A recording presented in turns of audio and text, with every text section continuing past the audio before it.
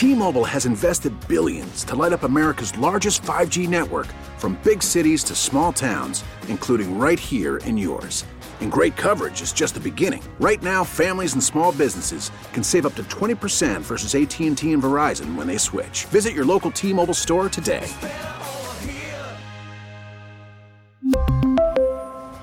Plan savings with 3 lines of T-Mobile Essentials versus comparable available plans. Plan features and taxes and fees may vary.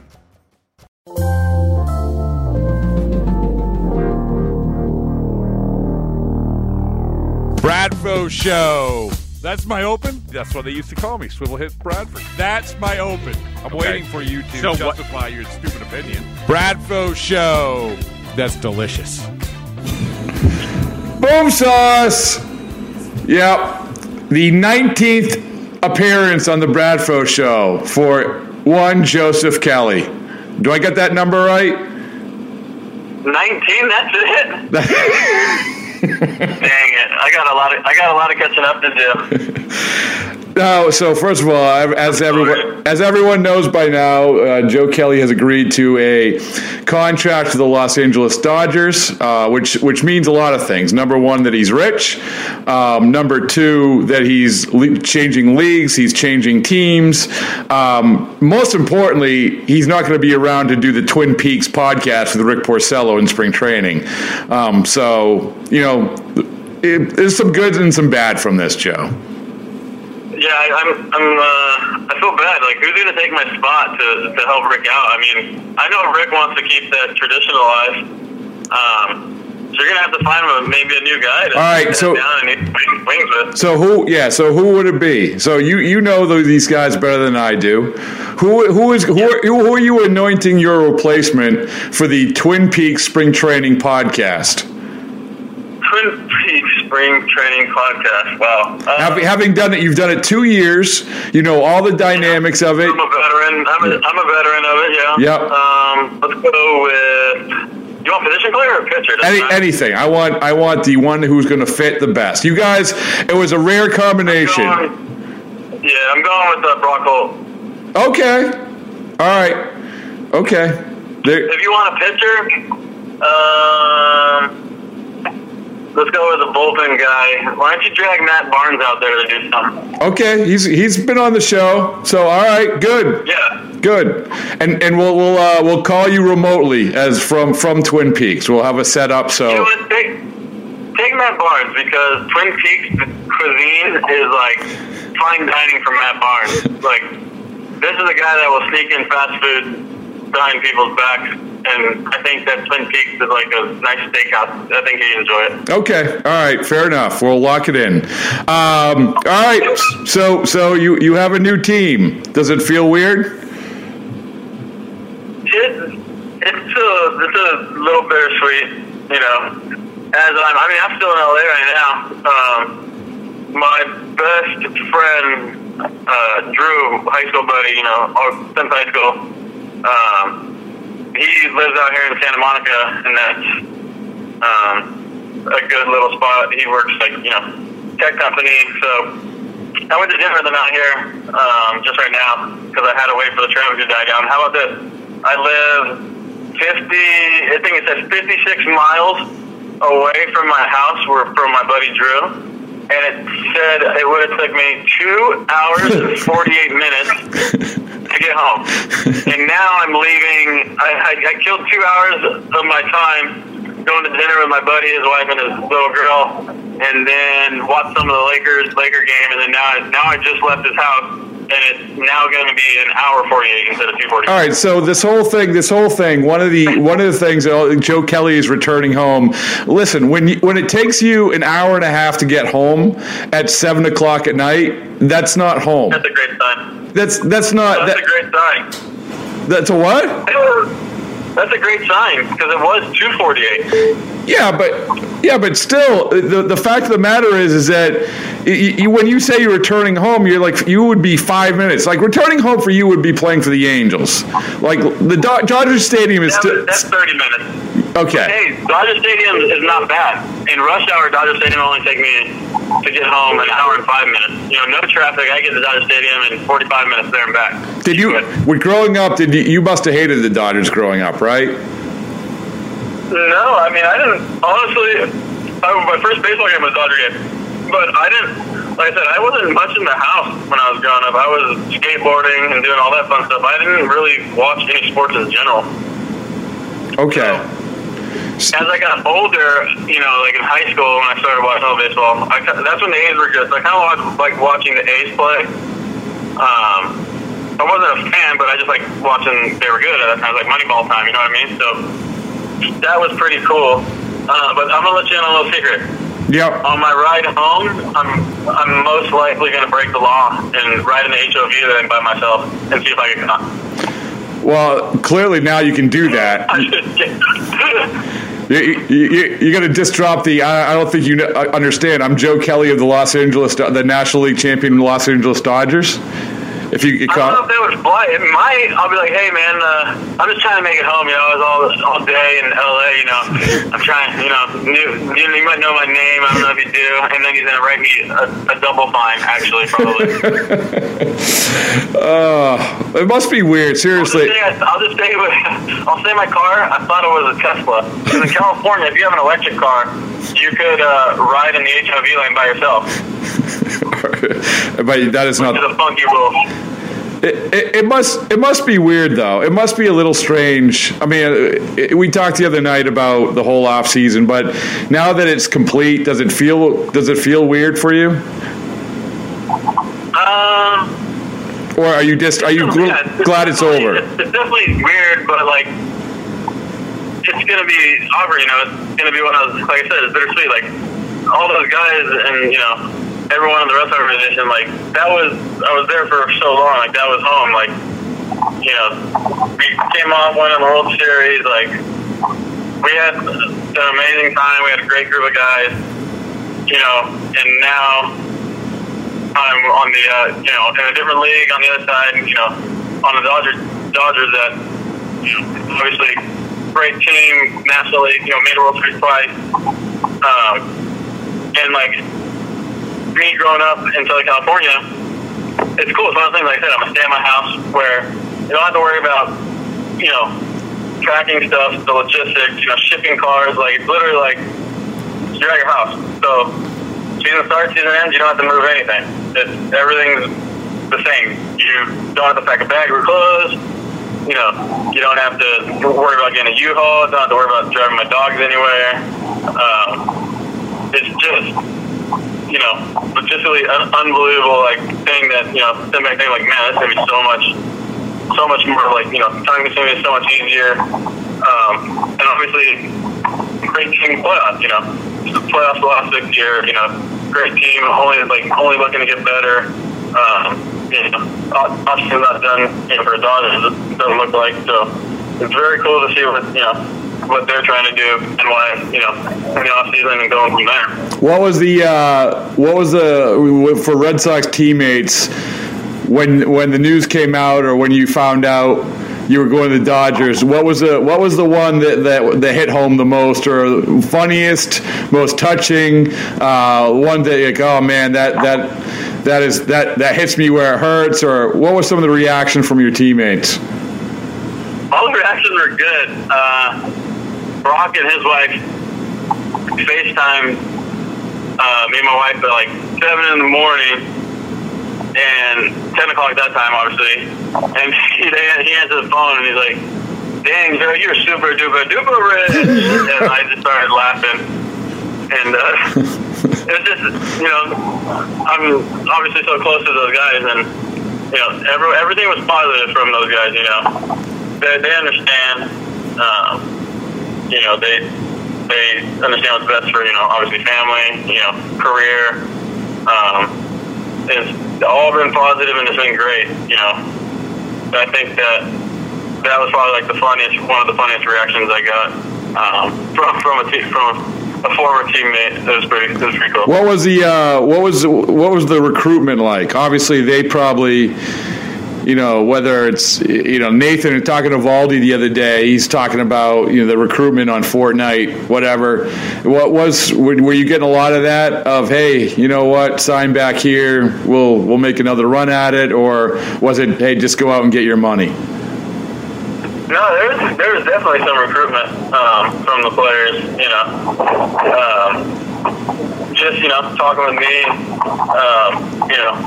guys on teams lobbying, to people higher than baseball players in the organization, trying to lobby.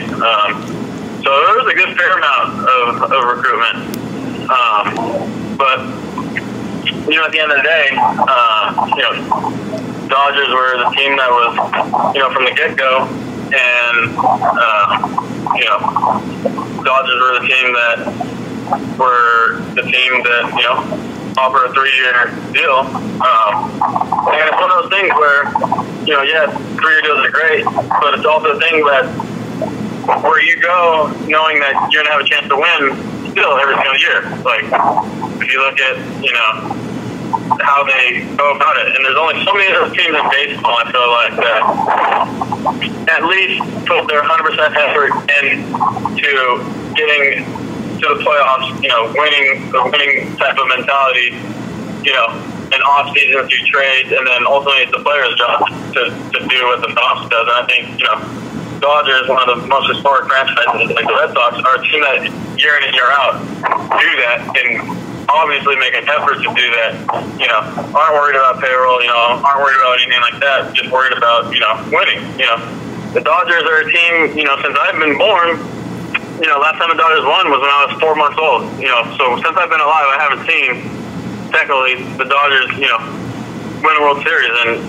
And for being an LA organization where you got, the Lakers who, 2000, 2001, 2002, back-to-back, and then 2009, 2010, I'm a Laker fan, so I know the same shit.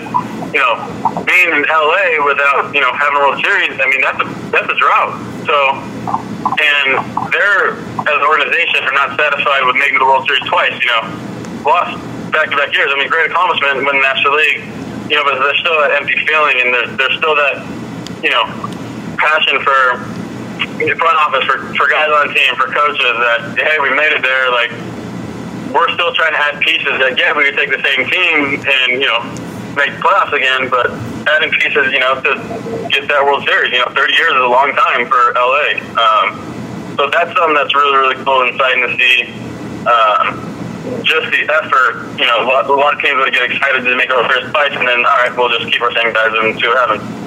But to see the effort, a team still being hungry, I think that's super exciting too. Tell me about the recruitment process. And we talked about obviously the Red Sox. You said the Red Sox players recruited, but tell me about the teams. Tell me about like, for instance, you met with the Dodgers. I know that was pretty cool. I guess was the Dodgers presentation, for lack of a better term, the one that sort of blew you away the most? Yeah, all the behind-the-scenes stuff, and, but there obviously no hidden team to, analytics, right? I mean, there's a reason behind, pitchers or players going over there, and, I wouldn't say playing above talent level, but I would say that they get every ounce of talent out of the guys that they have, year in and year out. I mean, Dodgers weren't fortunate enough, like us last year, the Red Sox. I mean, we had 5 guys in that pen, like I said, throwing 95 to 100, and, that's a big part of why we were successful in the playoffs. Like, just we had the talent. Dodgers had guys, on their side where they're pitching outstanding, but when you look at the talent, it wasn't matching up talent-wise, but they're still getting the results out of it. So I think it's cool behind the scenes of how they go about that and how they do that. And that was one of the things that excited me, because that's something that I was already trying to learn on my own. Now when you have a staff that is dedicated to that, ideas of what I was already kind of floating and seeing success on the field, and now you have a whole team doing that, pretty much a formula for success when mechanics and stuff are right, to the same idea that I think, but they're already doing it. I think that was even cooler for me to kind of get that grasp and understanding as a whole. What was it what you thought so, teams want to talk to you, but when the president of the Dodgers wants to talk to you, was it what you thought it would be like? In other words, you're talking about all the different things that they're laying out, the things that you're learning, but this is the president of the team who you're having this in-depth conversation. It sounds like an in-depth conversation with, that's scratching where you itch. I mean, when you sort of say, "Oh yeah, I'll meet with the Dodgers," sure, it probably was it like you thought it would be? No, completely not. The name Andrew Friedman, obviously genius. That's why he came from the Rays, came over here. Like, he was high for a reason. And given his title as president, it's one of those things where it was more baseball. Like, obviously, every team president's baseball savvy, but it was actually more player and, like, smart, like, almost like if he was, like, a player, like, just the ideas that, I had going in weren't what happened, like, when I, to talk. Like, it blew me away that, just how knowledgeable about, not like Andrew Friedman has played in the big leagues, but, like, so knowledgeable about pitching and, like, different ways to approach it, different ways to attack. In that kind of vision, which I thought was super cool. Like, maybe it's because I don't know every president of baseball in the league, obviously, of their teams, but it's usually, you get the view of, like, all right, well, president of baseball operations just gets the players, and then, sign the players, make the trades, and then it doesn't go more superficial than that. But with Andrew Friedman, it felt different. It felt, more without being, like, overstepping anything. Like, guys respect, like, it's almost more part of the team than just being the president. You know what I mean? It was pretty cool. How long did you meet with him for?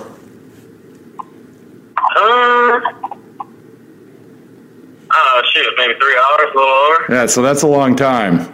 I mean, that's not your normal. Hey, why do you? I'm going to talk to. And I would imagine some of these other teams that were Red Sox aside, some of these other teams that were interested in you. We'll get this guy on the phone. I don't know. Did you meet with any other executives in person?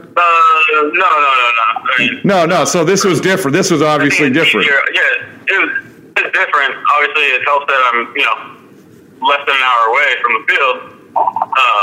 But still, even if that wasn't the case, I still feel like it was a possibility of me still going, to meet with them. How when you're talking to him, how is what he's saying in terms of how they want to use you maybe different than some of the other messages that you got from other teams?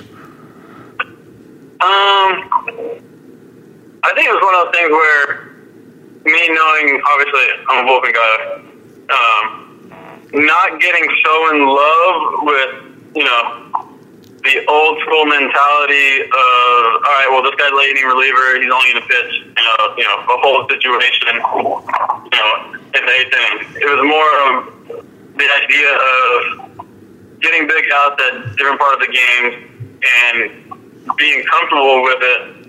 Not every player is comfortable with that kind of role, and I feel like that's one of those things that best suit my personality. With not having to have a specific routine at a certain time of the game where I can go, last second phone call, hey Joe, we need you to get, the next three guys out, and get warm within 5 pitches. I think that was, a pretty cool idea, because I like that style, and them not, thinking baseball, kind of changing. So them realizing that too, like, hey, big outs are big outs no matter what, and not falling in love with a title. We were both on the same page of, when the pressure's the biggest at any point in the game, are you comfortable with that? And, that's something that I love. So I think it was a fit for both ideas for having a role but not having a role type of thing. Were you worried that teams are going to look at your June, July, August instead of what you did? Obviously you made some significant changes toward the end of September into the postseason. Were you worried that teams were going to look at that instead of evidently what the Dodgers were looking at? I wasn't worried about it because I knew that, I would be able to keep playing baseball. I wouldn't say I was worried about it that way, that was probably a determining factor with teams that, you know, don't do their own research and don't do their own homework and, like, don't do their own studying of why, you know, things like that happen, or, you know, why this guy's not getting the results when, you know, he does this and we see the results, why didn't he do it the whole year? So teams that don't dive deeper, I guess, than the surface, you know, that was probably the difference between, you know, it's not going to be a difference between signing and not signing. It's going to be a difference between signing, you know, for this amount of time versus, you know, X amount of time, you know, a 1 or a 2 between a 2 and a 3. You know, I think that's the difference that some teams won't see, that don't do their own homework, or, you know, don't do their own research. You know, that's I think that was probably the only thing that I was, if you say was worried about, I guess. But it's one of those things, you know, I learned in school, like, I learned in psychology, like, obviously don't plagiarize, like, there's reasons why teams are more successful than others, and because everyone has big league talent on their club. You know, obviously some have MVPs like we did, but it's, you know, do your own research is one of the things I learned in school. Like, do your own research. You might find something different that someone else is finding.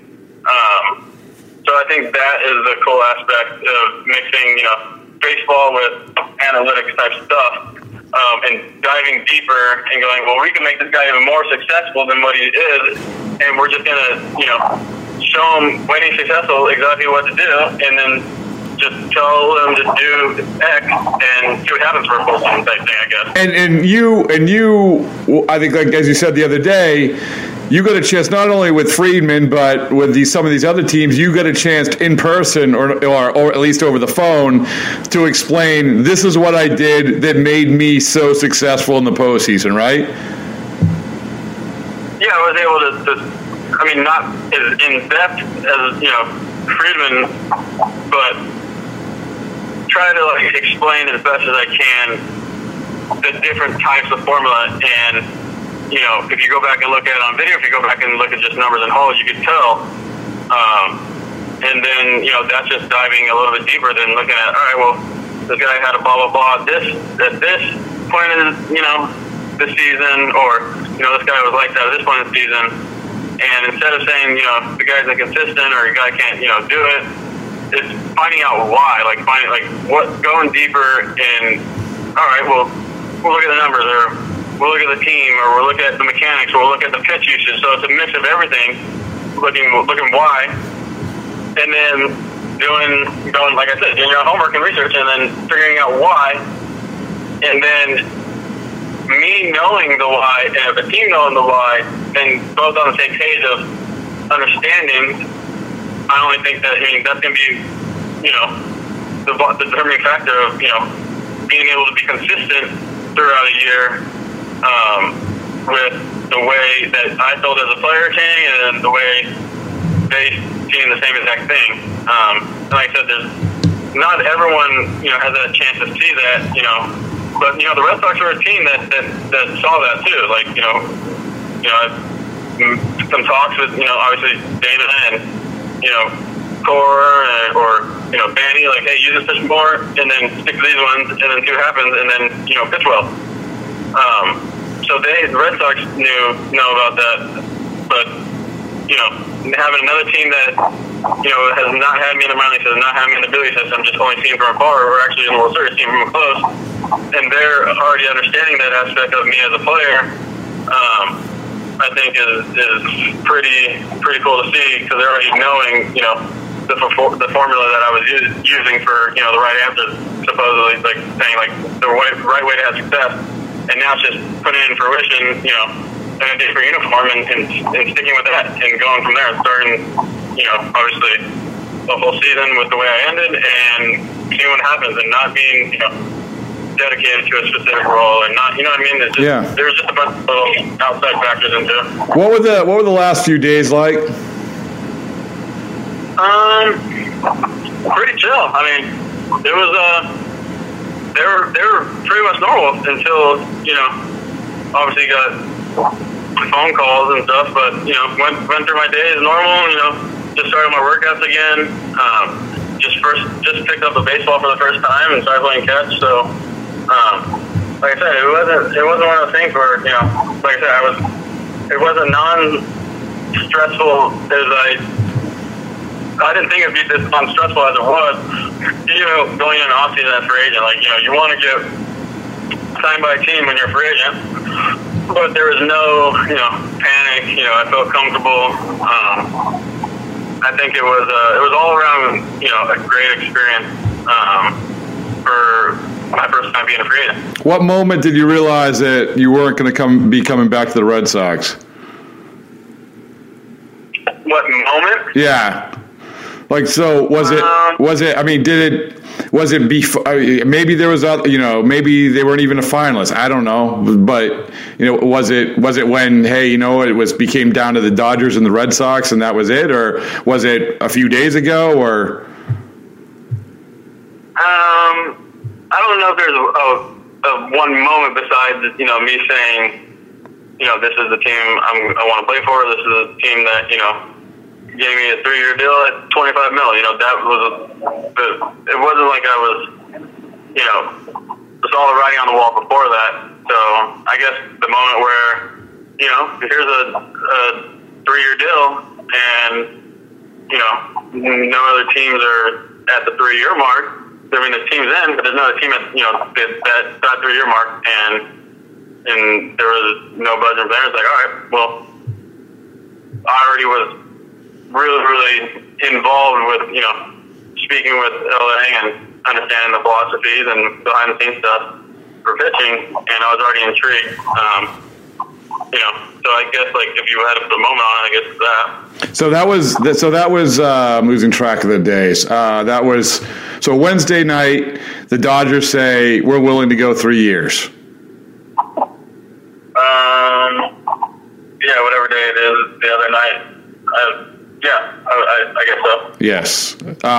So that must have been a good feeling. I mean, because not only because you get the years, you get the money, whatever, but because of everything that you said. It's because of, number one, it's close to where you live, but also because it sounds like going throughout the process that this was the place, other than maybe the Red Sox, that really maybe intrigued you the most, money aside.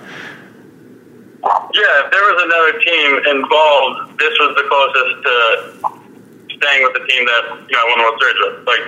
That was definitely the case.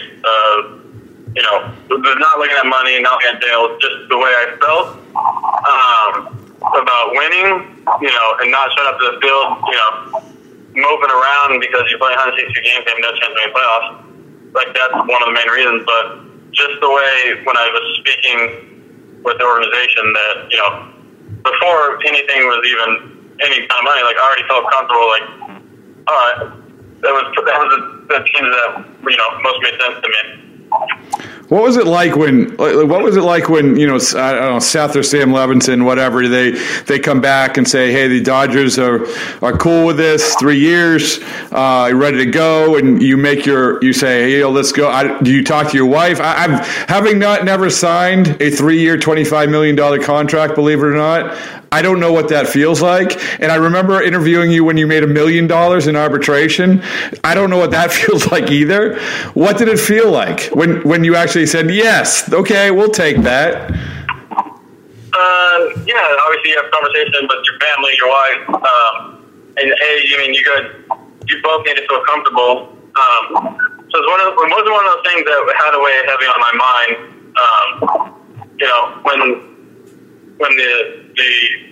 When I already felt comfortable speaking to him before money was talked about, and then, when they offer a 3rd year, more than any other team, then it wasn't something like, all right, well, I got to think about it. It was already made up in my mind. I was already talking with my wife. It's one of those things where I can make a decision in a millisecond.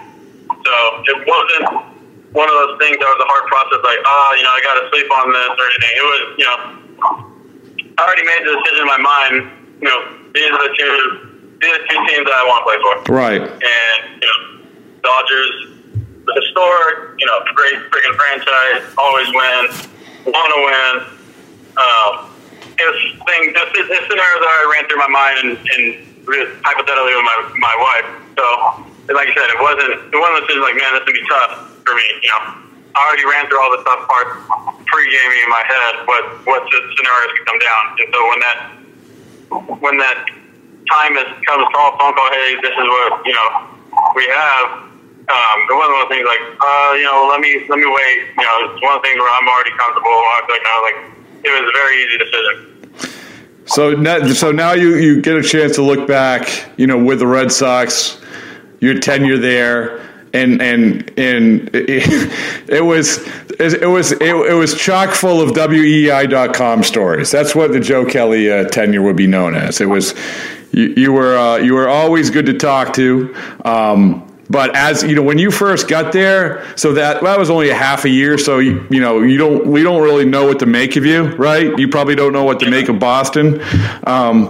That was sort of weird. I think your coming out party was when you stumbled over to say you were going to win the Cy Young on our radio show.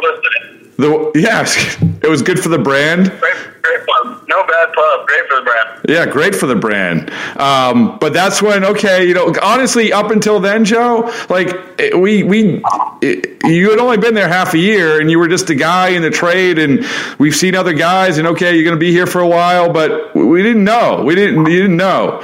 So it was like, did you feel like as you went along in Boston, you were able to show your personality a little bit? When did you feel, I guess, like when you were able to say, hey, I'm Joe Kelly, everybody in New England, and I'm sort of an interesting guy? I'd probably say when, I don't have an exact date, but when I stopped taking things so serious, when I first got to Boston, I was like, gotta win. Hey, yeah, I do want to win, but it was almost like playing baseball, not fun and worrying about, all the other aspects of playing the game, worrying about media, worrying about, management, worrying about coaches, instead of, going out and playing the game that I did, when I was in St. Louis and having fun and just playing baseball. I didn't come up with Boston. I wasn't in the minor system. I didn't play with these guys through high A, double A, triple A. I was fortunate to be able to come up with, 5 guys on that World Series team in St. Louis from the same exact draft, the 2009 draft. 2009 draft was 1/5 of that 2013 Cardinals World Series. So when you're comfortable with a guy like that, it's like being in freaking, travel ball again, being in Little League Baseball. You get to have fun playing baseball, even though it is the big leagues, and you're comfortable personality-wise with everyone. And I think going through a trade and going to a different city that no one knows you, it's kind of, you don't want to be, show up one day and I was kind of not hiding my personality, but I didn't know how it would be accepted, so I didn't play the way I wanted to play, was always worried about all the other outside factors rather than just playing with boots, relax. Well, so basically, I think, now we could talk about it because certainly it's evolved, but I don't think that you felt like Boston was a good fit. Not in terms of the team, the coaches, the general manager, the manager, whatever, but just like you said, you're a Southern California guy who likes to have fun playing baseball, and Boston is an intense place, right? Yeah, no, Boston's a 10th place. You want to win. But you came to. I think that you came to embrace that, right? A little bit. Yeah, I embraced it in the wrong way, I guess. I fell into the mold of that. All right, everything's supposed to be serious, when that's not how I've been. My whole life. And so it was kind of hard to show that without being ridiculed or all right, well, this guy's not serious about playing baseball. And it's one of the things where I'm still fighting for a job there. You know what I mean? I'm still a starting pitcher, or I don't know. All right, we got to fight for a rotation spot. So it's one of the things where I'm focusing on earning my job, and then I focus on not showing my personality because of the outside factors of all right, you got to be serious, you got to play baseball. So I fell into the trap of both of those, I guess. And then until I really let go that, I had more fun, playing, we were winning, so when we first started winning, after coming in last, just everything was able to go back to how, I came up in as a big leaguer. And I think that was a turning point. So when was that? All right, well, probably off season, after 16 maybe. Okay. Going into 17, I told myself, I'm just going to go out and, be myself and, because I'm not having fun. Obviously, wasn't having fun because the game last, but I wasn't having fun, not being able to be who I am as a player. And I don't want to regret that. So yeah, that's when you. This is me. This is me. I don't care what people think. There's a lot of soft people out there. And this wasn't one of those things where I'm done caring about if any people like or less. I'm not going to worry about being, what coach like, hey, you play in Boston, don't give too much chance to the media. Don't, I'm not worried about all that stuff. It sounds like it lines up with the moment that happened was when you did the first Twin Peaks podcast. I'm guessing.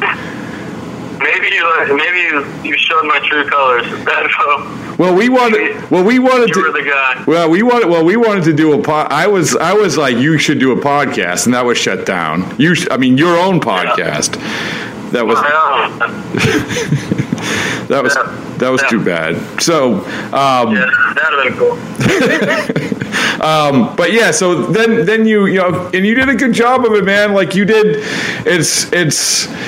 It was good. You should be able to, in Boston, I think that's a good lesson for a lot of people. You've probably seen guys come through Boston and thinking the same way you did at the beginning of your tenure there, and then you say, hey, you can be yourself a little bit. And that's one of the things I think with media that, I don't think the media is so evil or so intense that they're going to hate it. Look at this year. You had T-shirts made up about you. You became a folk hero. So it was, and a lot of that, honestly, was because, the fight, okay, whatever, but still the personality said something and did something, I think. And people around here appreciated it. Yeah, I think so. And like you said, I think that people can learn going into a situation where you can't show your personality and not worry about, the mantra of, all right, hey, so serious, baseball town, you got to be completely focused. We all focus, it's our job. But don't get too focused on, all right, well, you got to play by the book.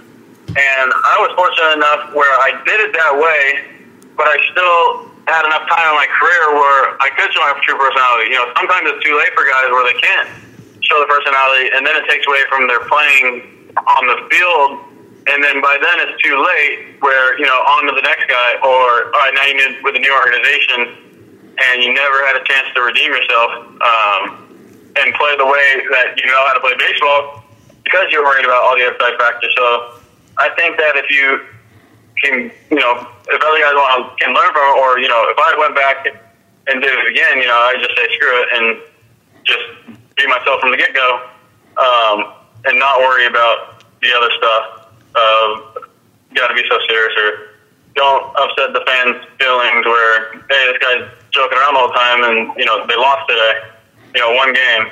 And I think, like I said, that turning point where I just said, screw it.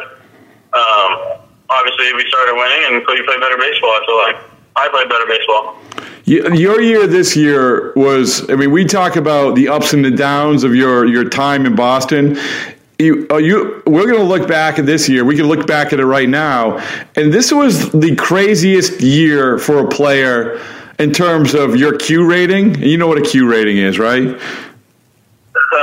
I don't know. Yeah, it was like popularity rating, right? So you, gotcha. Okay. So all right, so you go. So let's. Yeah. So let's. So gotcha. You start with another wildly successful Twin Peaks podcast. Q rating's really high after that. You have Jimmy Buchanan, that whole thing. People like that. So again, showing your personality. You sort of have your role in the team. I think that you like the new regime. You like the core and everything. Things are still going along well. People like Joe Kelly. First game of the year, you don't have a good game. It's like Joe Kelly blew that game. Your Q rating plummets. Oh my goodness! You know how it works around here. He stinks. He stinks. He stinks. What is he doing? So, right? Yeah. Am I wrong? Am I off base with anything so far? Right. Okay. All right. You're on target right now. Okay. So then Cora, which I thought was great, good move. He puts him right back out, and I think you get a save, right? Was it a second or third game? Okay. First save. Yep. First save. So puts it right back out. All right, but still, if you ask the fans, you look at the depth chart of the bullpen, they're still lingering with that first game. Then you get going a little bit. Then people start recognizing, hey, he's pitching a little bit better.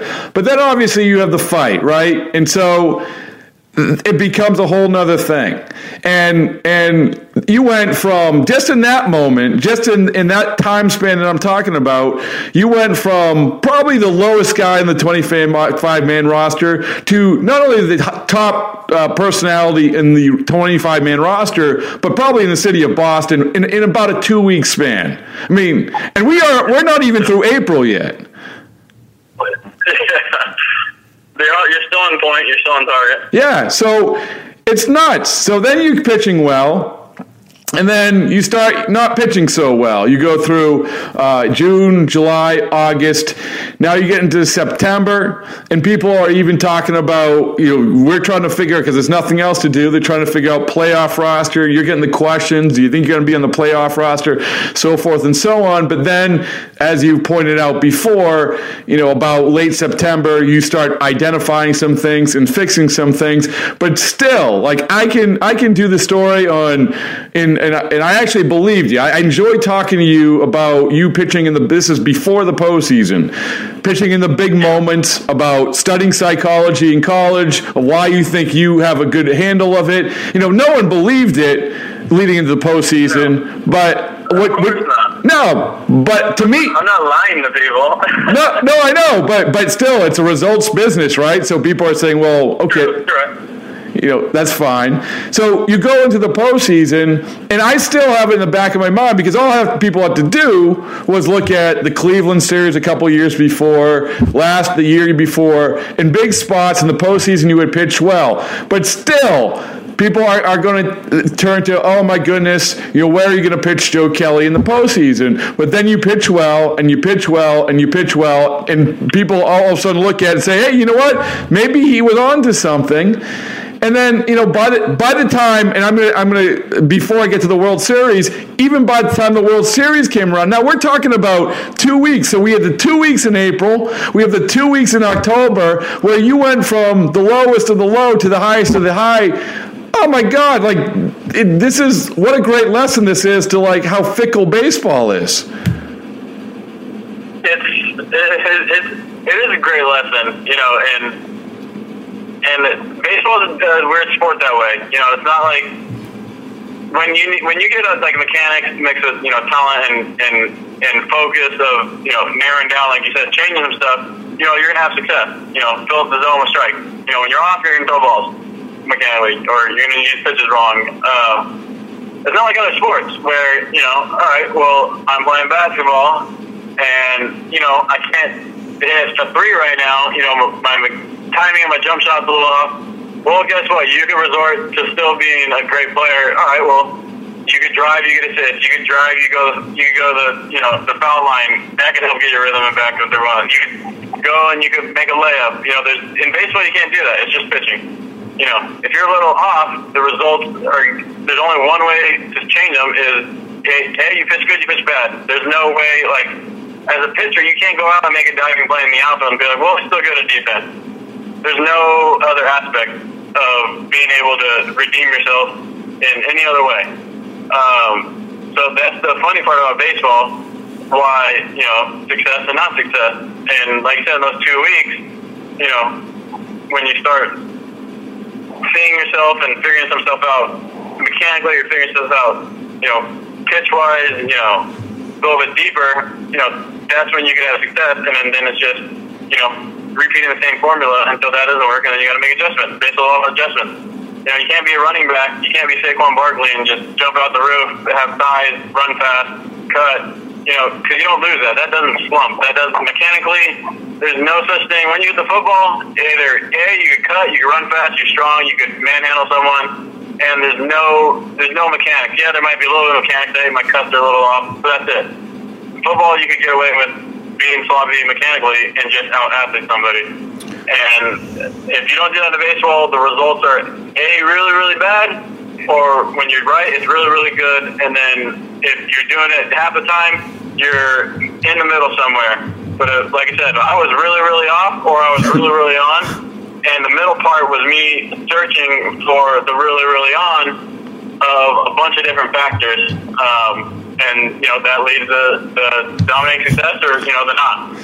That was, there's been other guys, so when you're doing well and then you're being booed, whatever, and people are saying you shouldn't make the playoff roster or whatever, there's guys who shut it down. Like, there are guys who like saying, screw everybody when you start going well a little bit. Say, screw everybody, hey, you were against me for those months, whatever. Everyone's riding the roller coaster. When you're walking the streets of Boston and people have the Joe Kelly Fight Club T-shirts, everything's great, high-fiving you and everything else. But when you get to September and people are saying, you suck or whatever, it's like, hey, where were you? Is this the same guy that was high-fiving me in April? But you didn't seem to care, I guess. That is, I haven't said that, but that is, you nailed it.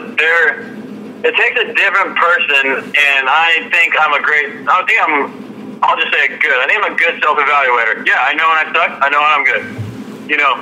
Some people take it super personal, where it's like, okay, well, you hate me when I suck, and when I do good, you like me. Well, I'm just gonna say, screw you, no matter what. Do good, do bad. It's always a good thing.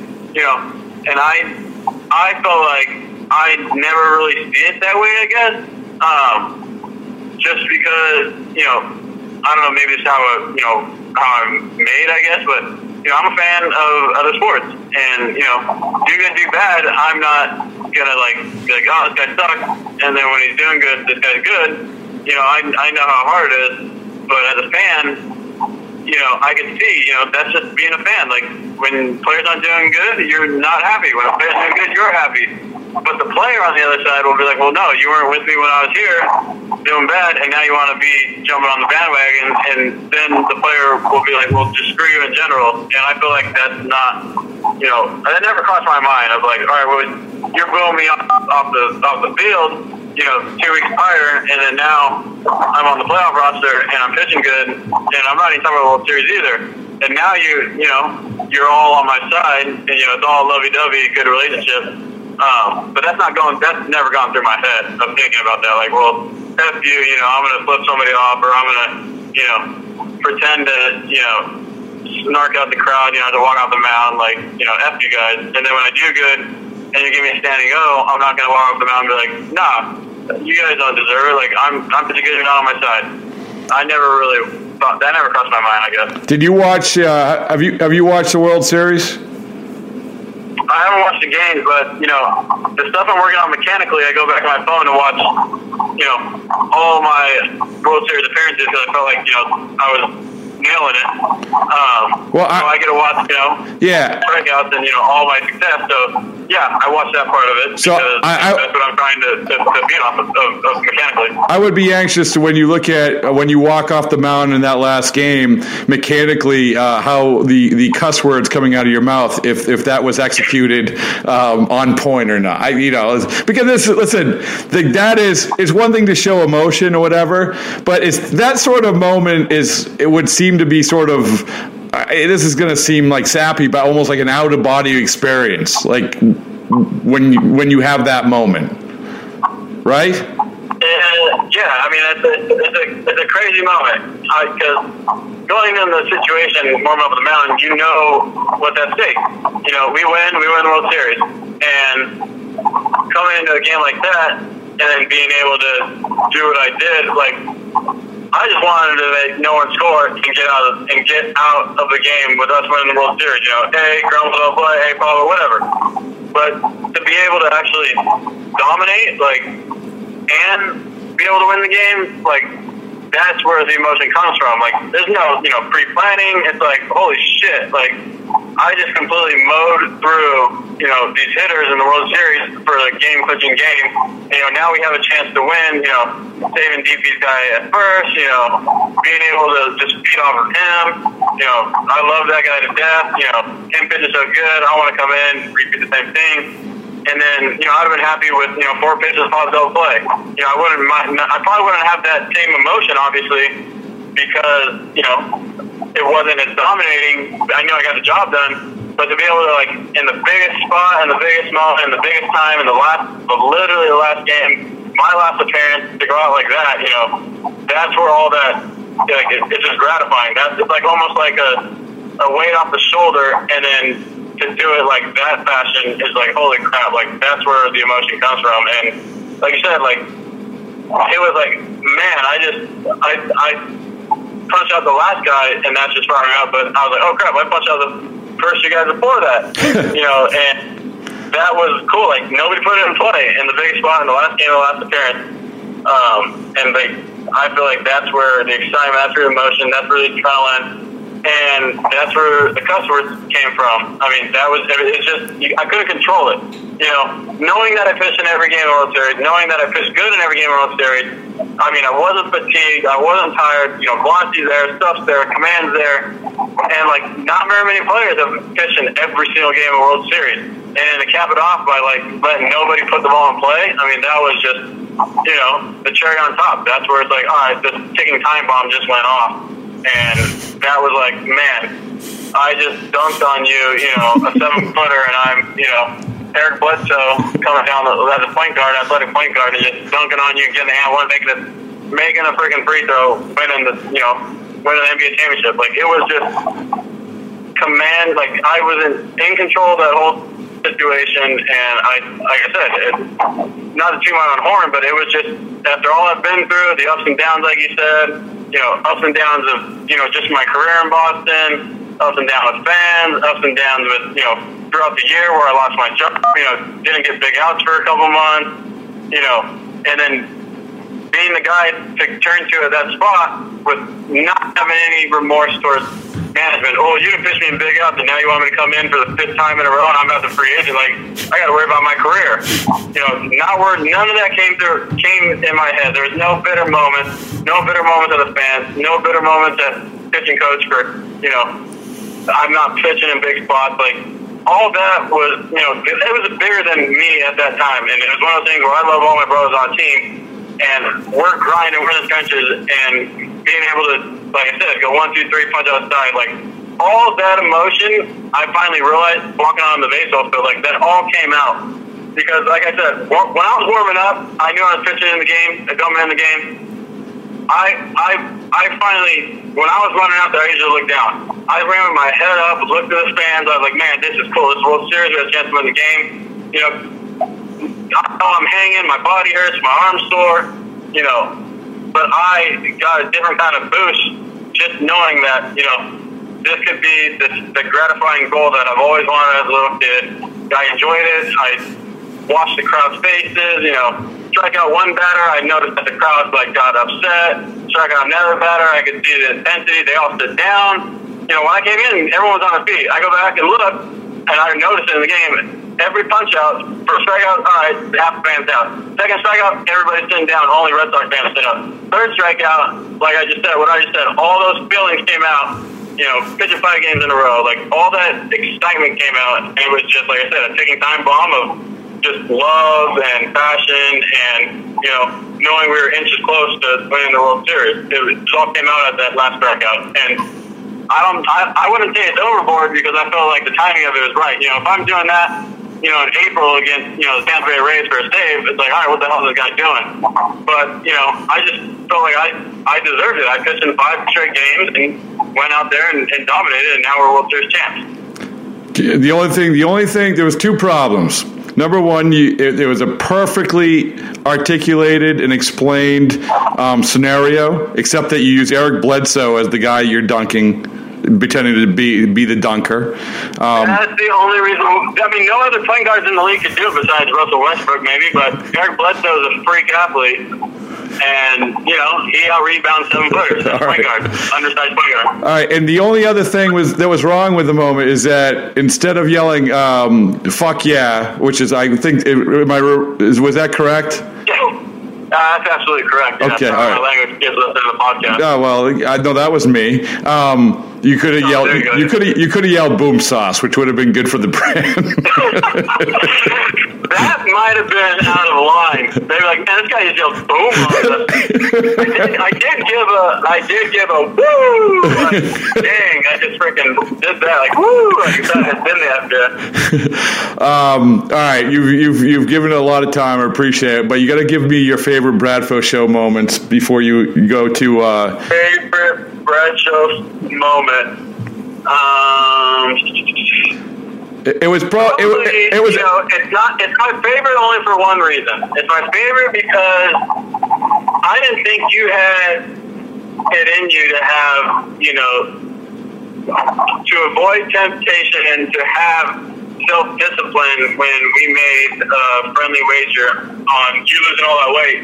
And I know it's hard as a media member. You guys are traveling like us. You're eating bad food. You're going places, not getting sleep, not hydrated. And for me, probably my favorite moment was, other than me saying I was going to win the Cy Young and people, a lot of sensitive cupcakes out there, getting like, this guy's not doing it.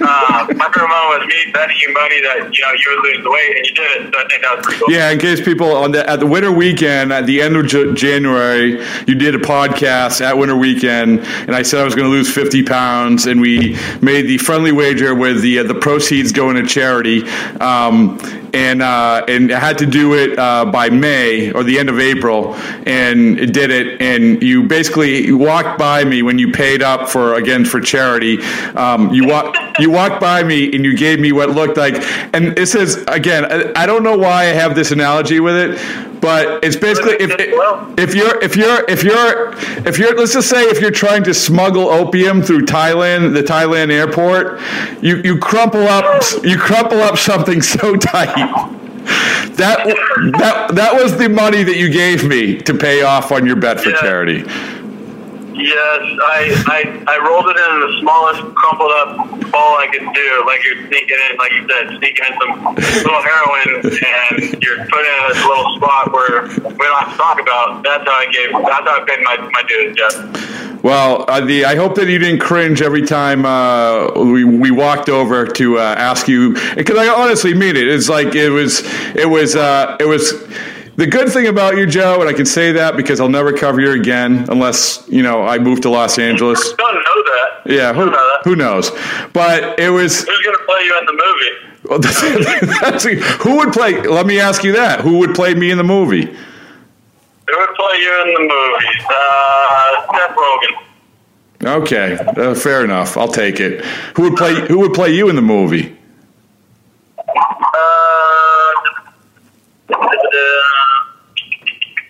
Well, let's go with my buddy I grew up with, who's an actor, Tyler Hoechlin. Who? Tyler Hoechlin. I don't know who that is. He's been in Road to Perdition. He was Superman and Supergirl. You grew up with him? Yeah. We're good family friends. I've known him since I was 10. Okay. But he played college baseball, so he would actually look good in the movie playing baseball still. So there you go. It's on its way. Yeah, but honestly, it's because I think that I was talking to Pedroia about this the other day about sort of the difference between this team and the 2013 team. People forget the 2013 team was like a bunch of 30-year-olds. This team was a lot younger, and there's good and bad in that. But I think that you can probably agree with this now that you're 30. Is that when you're going through your 20s, you're not so secure in being yourself with the media, correct? No, not at all. I mean, no one is unless, you're Mike Tyson at 20 years old, world heavyweight champ, knocking out 30-year-olds, I mean, that's when you know you're bad. Like, you could say whatever you want. Right. But no, as a baseball player, rookie, no chance. Right. So the point that I'm making is that in that clubhouse, there's not a lot of people that you could go up to and have a genuine sort of, like, hey, this, your draft story you were talking about, you're turning 21 and getting drafted that day, that story, the psychology major stuff, that it's interesting, and so go ahead. No, I'm done. As I say, I'm not saying that there's not, there's a basic answer to any kind of sport question. That you just keep it bland vanilla. That's what you want to be taught. Don't be in the media for anything stupid. Don't be. And, that takes away from a lot of, if I ever teach, media training at, rookie development, I'm going to say screw all that. It's one of those things where as a young player, you're not lying to the media, but you're just not being transparent. You're not going on any kind of level where, you're having a good conversation or a good feel and being able to speak how you're speaking with, not your best friend, but with, someone at a dinner party. Like, you're not even scratching. Another human being. Another human being. And that's where. One of those things where you're giving an answer. Yeah, hold on. It's one of those things where you're giving an answer going, all right, this is my answer. And I would correlate it to, you're at a big party or a big event, and you go and take so many hands, and you're like, well, I don't even know what this guy's name was. That's kind of the feeling you're giving with the media. Well, like, I'm going to give an answer, like, I don't even know what the hell I said, but it wasn't bad. That's the kind of transparency I'm kind of talking about. In personal level, where you shake someone's hand, and you can care less what their name was, and you just move on to the next person. Like, that's how probably, as a young guy, you answer media questions. That's the best way I feel like I can put it. Yeah, and I said this, it goes both ways. When reporters talk about athletes, said, hey, you treat them like human beings. And honestly, there's been athletes who, there's that feeling that they're not treating the reporter asking the question like human beings. And I think that's what both sides have to understand. I understood. I understood you were a human being. It does. Yeah. Congratulations. You're a human being, and you're a very rich human being. Rich human being. Thank you, Brad. There you go. You're a good human being, and you're a rich, successful WEI human being. That is correct. Okay, thanks. We'll do it again, I promise. Hey, I'm only at 19. I got to get to at least, 30 by the time I'm done playing baseball. You got 11 more somewhere. T-Mobile has invested billions to light up America's largest 5G network, from big cities to small towns, including right here in yours. And great coverage is just the beginning. Right now, families and small businesses can save up to 20% versus AT&T and Verizon when they switch. Visit your local T-Mobile store today.